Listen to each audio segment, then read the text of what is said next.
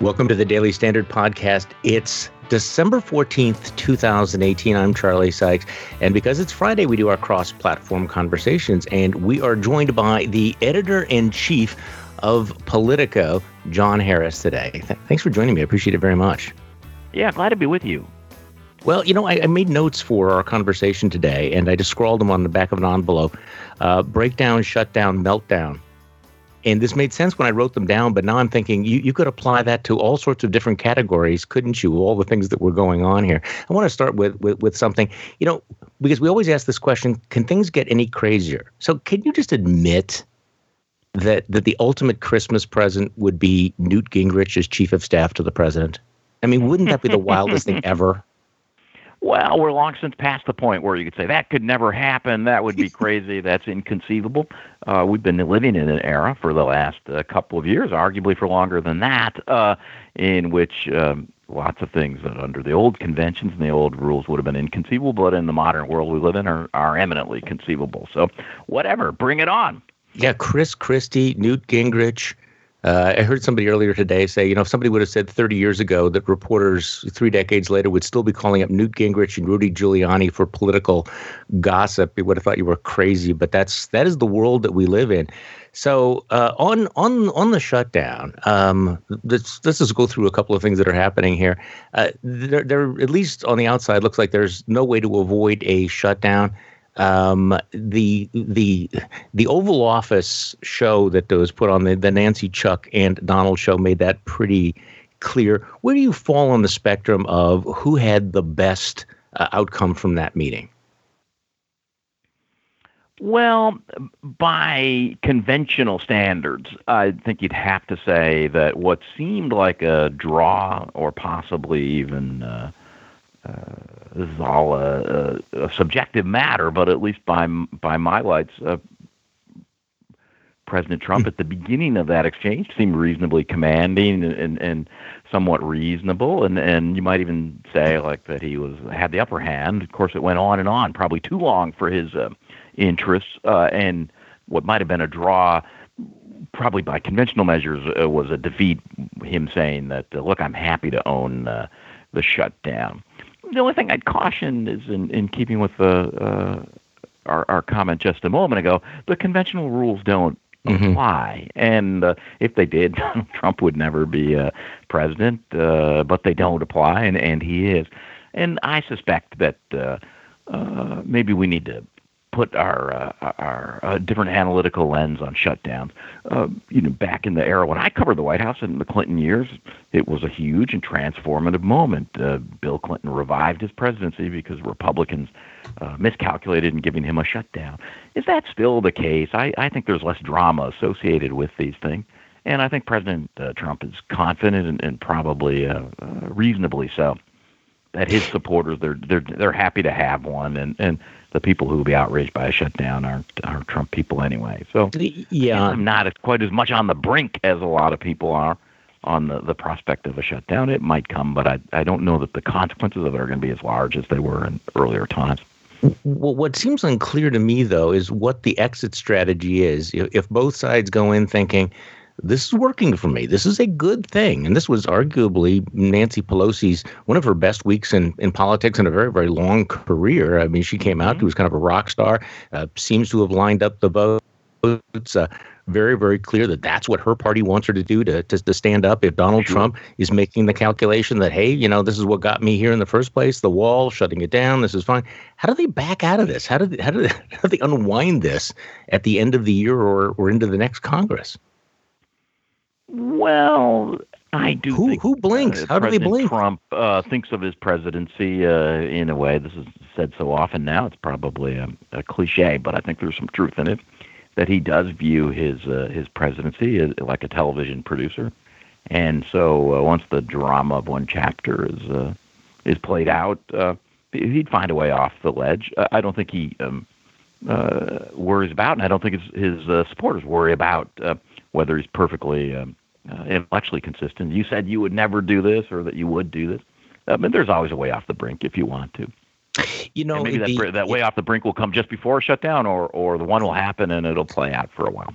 or we just simply lose track of it, and we'll have a podcast 6 months from now and saying, do you remember that the government has been shut down for the last 6 months and nobody's really noticed? I think you're really on to something, Charlie, because I do think that's from my vantage point, that's one of the big facts about modern political life, is that it comes with such velocity and with such a flood of commentary that we have trouble remembering what we were up in arms about 48 hours ago. And I think it's just very disorienting. And, today's storm it recedes into the mists of memory with far greater velocity than in an earlier era. I was going to actually ask you about that, because it seems that every Friday I go through the experience of trying to remember, oh my goodness, that was this week. That happened 3 days ago. And stories I was indignant about something, but I can't remember exactly what. Okay, so you have this too. It's like, okay, I was really outraged. This was going to be the game changer, and it was but it was Wednesday. It's Friday. What was that again? So in terms of putting, lots of people do. Maybe I would worry it's an infirmity of age, but I think it's many people have it, and I think it's one of the challenges of sort of modern political culture. Because the problem with this is that it makes it hard to impose accountability. If we don't, as a political culture, with different actors in it, government officials, media, if we can't keep sustained attention on something, on what's important versus what's not, then the usual levers of accountability they get weakened, in my view. So how do you handle that? You're the editor-in-chief of Politico. You are at the center of the storm.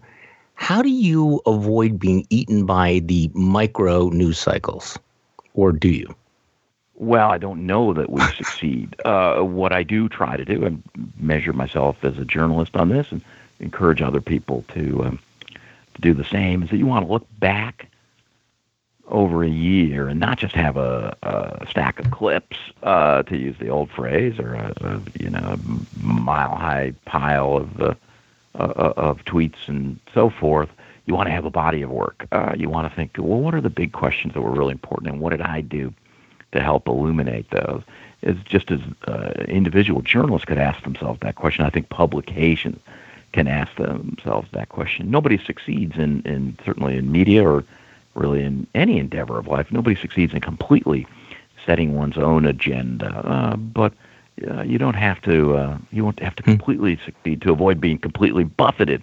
I was totally at the mercy of events and other people's agenda. So what were the themes of 2018? Looking back from it, what is history going to say happened and didn't happen in 2018?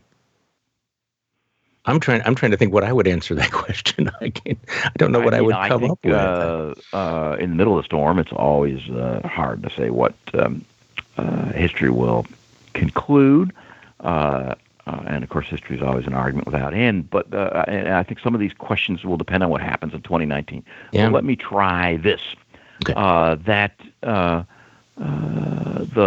sort of institutions of accountability in our political culture, so those would include formal institutions, the courts, the Congress, and it would include non-governmental institutions, like news organizations, collectively the media. Of course, there is no capital T, capital M, the media, but collectively we represent institutional power.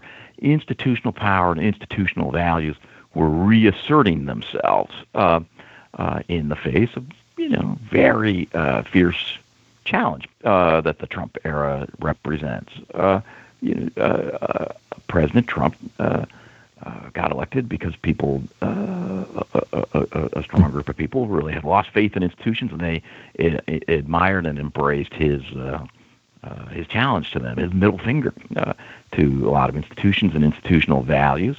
And I would say that those, for good reason, people lost confidence in many of those institutions, including the media. But those institutions still have a fair amount of power left in them. So the courts the Trump administration is going to answer to the courts. We're going to see if a Democratic House, how much sustained attention it can give to the Trump administration. Is it effective in imposing accountability? I'd see on the point of view of the press. There's a lot of sort of press behavior in this era of frenzies that I don't much admire, but cumulatively, I think good work in living up to the media's obligation to shine a light on power and try to impose some accountability on behalf of our audience. So I think you're seeing institutions and institutional values fight back. We'll have to look at 2019 to see how effective that fight was. Yeah, this certainly is. We're in the middle of a test of the resilience of those institutions because, of course, they've been challenged and they face challenges that they've never actually faced before, particularly in terms of the media. I guess this is what I wrestle with is whether or not we will have this pendulum swinging back and the institutions will, in fact, prove to be more durable and robust than perhaps we had feared, or whether it's possible that what we've had is this dramatic undermining, that even though everything is still standing, that there is a level of distrust, an erosion of those democratic norms that is going to have a long-term impact, and that we're not necessarily going to understand how grave it was until a little bit later. For example, I would argue that right now we're seeing some of the best journalism, investigative journalism, political journalism that we've ever seen in our lifetime, and yet we're also living at a time where that kind of journalism is less able to move the needle than it ever was before because of this, the tribalization and the creation of the alternative reality silos in society. And so we are in the middle of kind of that drama, aren't we? Well, I 100% agree with what you said, that all the time I see stories and really terrific enterprise that in an earlier generation would have been preoccupying subjects. Everybody would have followed them, and that's all we would have been talking about for a period of time. And they kind of disappear in the noise machine. And serious work isn't really embraced as serious. It's discredited, as advised by people who don't like the implications of this or that story. So I think the New York Times premise. Yeah. Go ahead. I was good. The New York Times, incredible story about the Trump's approach to tax evasion and possibly tax fraud, exactly and I just sort of that's exactly the example I was thinking of. And there was a better part of a year, even 2 years of work, very conscientious, and it captured our attention for 48, 72 hours, maybe longer than that. But here we are a couple months later, and I don't know that I've really see the echo of it still. I guess the only thing I would say is, first off, that this is, you said maybe this will have a long-term effect. It already has. The President Trump and his election, I think, was a culmination of decades-long decline in the authority of institutions and the respect that people have for those institutions and for institutional ideals. Starting back in Pew, I guess, or Gallup does these annual surveys. Congress, the media, the big business, labor, the church, respect for institutions, and they've all been on a steady decline. Not all as bad as the press or Congress, but almost all on a steady decline. In fact, the only one that's still above majority status is uniformed military. So this is not a new phenomenon. I think Trump is more of an expression of that than the cause. And yet he's also, the effect he's had moving the window. Just watching Orrin Hatch this week, a man who's had such a rather storied career, saying that, maybe he did actually commit felonies, but I don't care. It's like, well, that's, maybe we're numb to all of that, or watching evangelical Christians watch this story unfolding of the president having affairs with porn stars and Playboy models and paying them hush money and all of this and shrugging their shoulders and say, we don't care. There was actually a piece that we had in the Weekly Standard from Jonathan Last, which was very counterintuitive, saying at one point, remember when Omarosa, remember, by the way, names we've forgotten, Omarosa was threatening to come up with tapes and suggested that maybe she had a tape of the president with the N-word. And Jonathan had a very interesting take. He said, please, God, please let there not be a tape of the president saying the N-word, because if there was, we would now watch so many Americans, maybe 40% of Americans say, yeah, we're okay with that. We don't care. That we would find ourselves being forced to accept things that we really ought to think of as unacceptable. And that's really one of the things that Donald Trump has done to our political culture, and certainly to my side of the political aisle. Well, I agree, but I think that there's examples of that across the partisan spectrum, across the ideological spectrum. I do perceive that the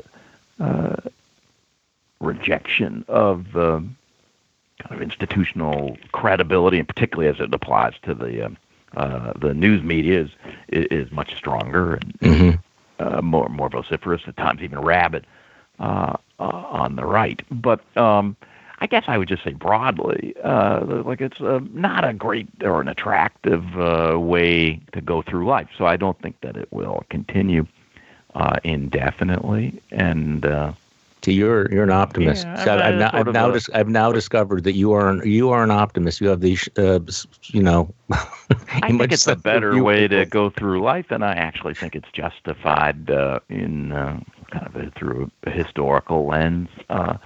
That the great strength of democracy is its capacity for self-criticism and self-correction. Arthur Schlesinger Jr., the historian, he always said the short-term pessimist, but he was a long-term optimist. And I thought that was a nice way of phrasing it, and I think that comes close to how I describe myself. Well, I'm kind of reaching for that. On shorter term, one of the course questions that people have been asking the last 2 years is, will Republicans in Congress ever break with the president? Will they stand up to the president? And of course, the answer has been pretty consistently no. However, even as we're speaking this week, the U.S. Senate is poised to vote strongly to oppose the president's policy on Saudi Arabia and oppose our involvement in the war in Yemen. Not likely to go through in the House of Representatives. But is this a sign of new willingness to oppose the president, or is this just a one-off, do you think? It's a really good question, and it seems to me that it's often easier to take that first step on policy matters rather than a direct head-on political confrontation. I want to challenge president of my own party and basically make an attack on his character or his viability as president. It's easier to go at it at the margins. Again, the problems of Lyndon Johnson, we're reaching way back here, but I think it's a not a bad example. It wasn't first before there was a head-on confrontation over Vietnam. There was a more oblique one over the Dominican Republic. And Nixon, it was late in the day, right? People always say, "Oh, well, that's these days than before," because it was Barry Goldwater leading a delegation of Senate Republicans and telling Nixon his time was up. But that came late in the process. Very late in the process. Yeah, we shouldn't romanticize the past. Yeah, I was actually reading it. I've been reading a lot of accounts of impeachment, amazingly enough. And you go back and to realize how strong some of that congressional support was for Nixon right up until the smoking gun tape was released. But also, there was a Congressman Wiggins, who you might remember, who was very vociferously defending Nixon, and they invited him to the White House to show him the transcript of the so-called the so-called smoking gun tape, and he read it and realized it's all over, it's all done. And one of those few moments in American political history where someone just 180 totally changed their position based on facts, and one would like to be optimistic enough to think that would happen. That would actually happen again. I'd like to just dial back to the Oval Office meeting where with Pelosi, Schumer, and Trump. Trump apparently is telling people that there's a binary choice for Congress, that they're either going to work together on bipartisan legislation or there's going to be presidential harassment. He doesn't see a middle ground there. He doesn't think that they'll be able to work. Obviously, there's a different opinion on that up on Capitol Hill. So what is your take on this? Is it either or? Because everybody knows it's going to be presidential harassment. Everybody knows there's going to be lots and lots of subpoenas and investigations and possibly impeachment. Can Congress and the president walk and chew gum at the same time? Can they work on legislation like, for example, say infrastructure at the same time all of this is going on? I don't see why not. I think politicians can be counted on pretty reliably to follow self-interest. And I could easily see that it's in the self-interest of Democrats to work with President Trump on something they want. That's infrastructure spending would be the most obvious example, as they were trying to grind him into the dirt on the legal front. I don't really see those as being incompatible. Yeah, I don't either. Of course, everything is contingent on the next tweet. So, by my count, I don't know what Politico's count is. Are we up to about 50 Democrats running for president in 2020? have we broken 50?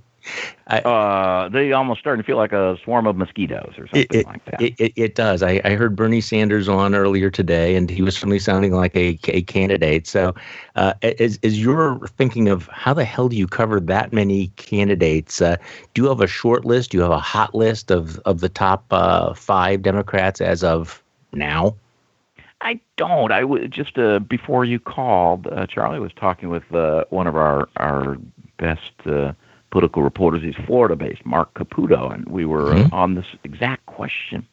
And it seems to me that we don't yet know the 2, 3, I'd say at most 4 to watch. I don't think our current political culture is any more capable than even in years past of keeping too many people on the stage. It's just the nature of politics, the nature of the coverage of politics that there's got to be a winnowing down. But there's not going to be a coronation. It's not obvious. There's clearly not going to be a coronation, and it's not obvious to me who the people are. You don't have Beto fever? Winnowing down, other than clearly Biden would survive the winnowing down process. But who the others are. But I think it is more obvious, like the kind of issues that are going to are around which this is going to break. Are we looking for somebody who can be in the arena, in some sense has the same sense of theatricality and bombast of Trump to try to fight him, or is going to be the judgment of more Democrats that you actually looking for somebody quite different in temperament and style? That's one question. The ideological, I'd say, / stylistic question is one also. No Democrat is going to run as a sort of a dove against President Trump. But there's a difference between sort of one extended middle finger versus 2. A lot of the left, I think, is really looking not so much just a substantive opposition, but stylistic opposition. We want to attack this president's legitimacy in the fiercest, angriest way. And there's other people saying, actually, that's not a winning face to put before the electorate. We don't have to be Trump in order to beat Trump. That's one of those questions on which this is going to break. I think it's going to be fascinating to watch the different lanes. In order to survive that sifting and winnowing, you either have to be a billionaire, or you have to be a celebrity, or you have to be the grassroots heartthrob. And then, of course, you have the various lanes of, the progressive candidate versus the more, experienced candidate like Joe Biden. And this is one of those where anybody that claims that they really know, I think that they are naive. Do you expect to have any sort of a serious primary challenge to Donald Trump on the Republican side? John Kasich certainly is sounding like he's running. Yeah. You would think that there would be, and I guess you'd think under the current trends that it wouldn't go very far. Yeah. But the thing about current trends is they always change. So, yeah, I'm kind of out of the prediction business, having been routed pretty, like most other people, pretty decisively with my predictions in 2015. Well, we have common would ground be, there. I'd ask you, like, at what point will we know the answer to that question of a challenge from within the Republican Party? Is it like how late could somebody get going and still be credible? Well, that's an interesting question because that answer changes every single time. I mean, every single. You remember how late Bobby Kennedy got in 1968? That's not really possible these days. If Donald Trump is polling 20 points behind any generic Democrat, does that change the dynamic? Do you start to see people who would never be there? If he were to stumble very, very badly early on, would you have somebody come out of the woodwork? And somebody, I don't think that John Kasich is going to beat Donald Trump, personally. This is my view in the primary. But if you soften him up enough, and then something, and now I'm engaging in unicorn thinking, a Nikki Haley were to step forward, or there would be buzz. One doesn't know. It's really hard to make any judgment without knowing what's coming down the pike from the Mueller investigation. I mean, that's not going to shake his hardcore base, but at some point, Republicans are going to have to get out of their denial about the electoral problem that was foreshadowed in 2018. I know you've written about the NRCC suggesting that no, Donald Trump didn't really hurt us that badly. It's like, guys, really, you need to get out of the world of delusion here before you get into 2020, because there were some serious warning signs there. Well, the collapse in the suburbs, and the generic vote. Republicans haven't won a majority of voters at the presidential election, except once since 1988. That's a pretty serious. That's an extraordinary number. A pretty serious problem, and if you count up all the Democratic votes in the 2018 elections, they're 6 million more than the Republicans. I think it would be folly to just pretend that these what don't have meaning.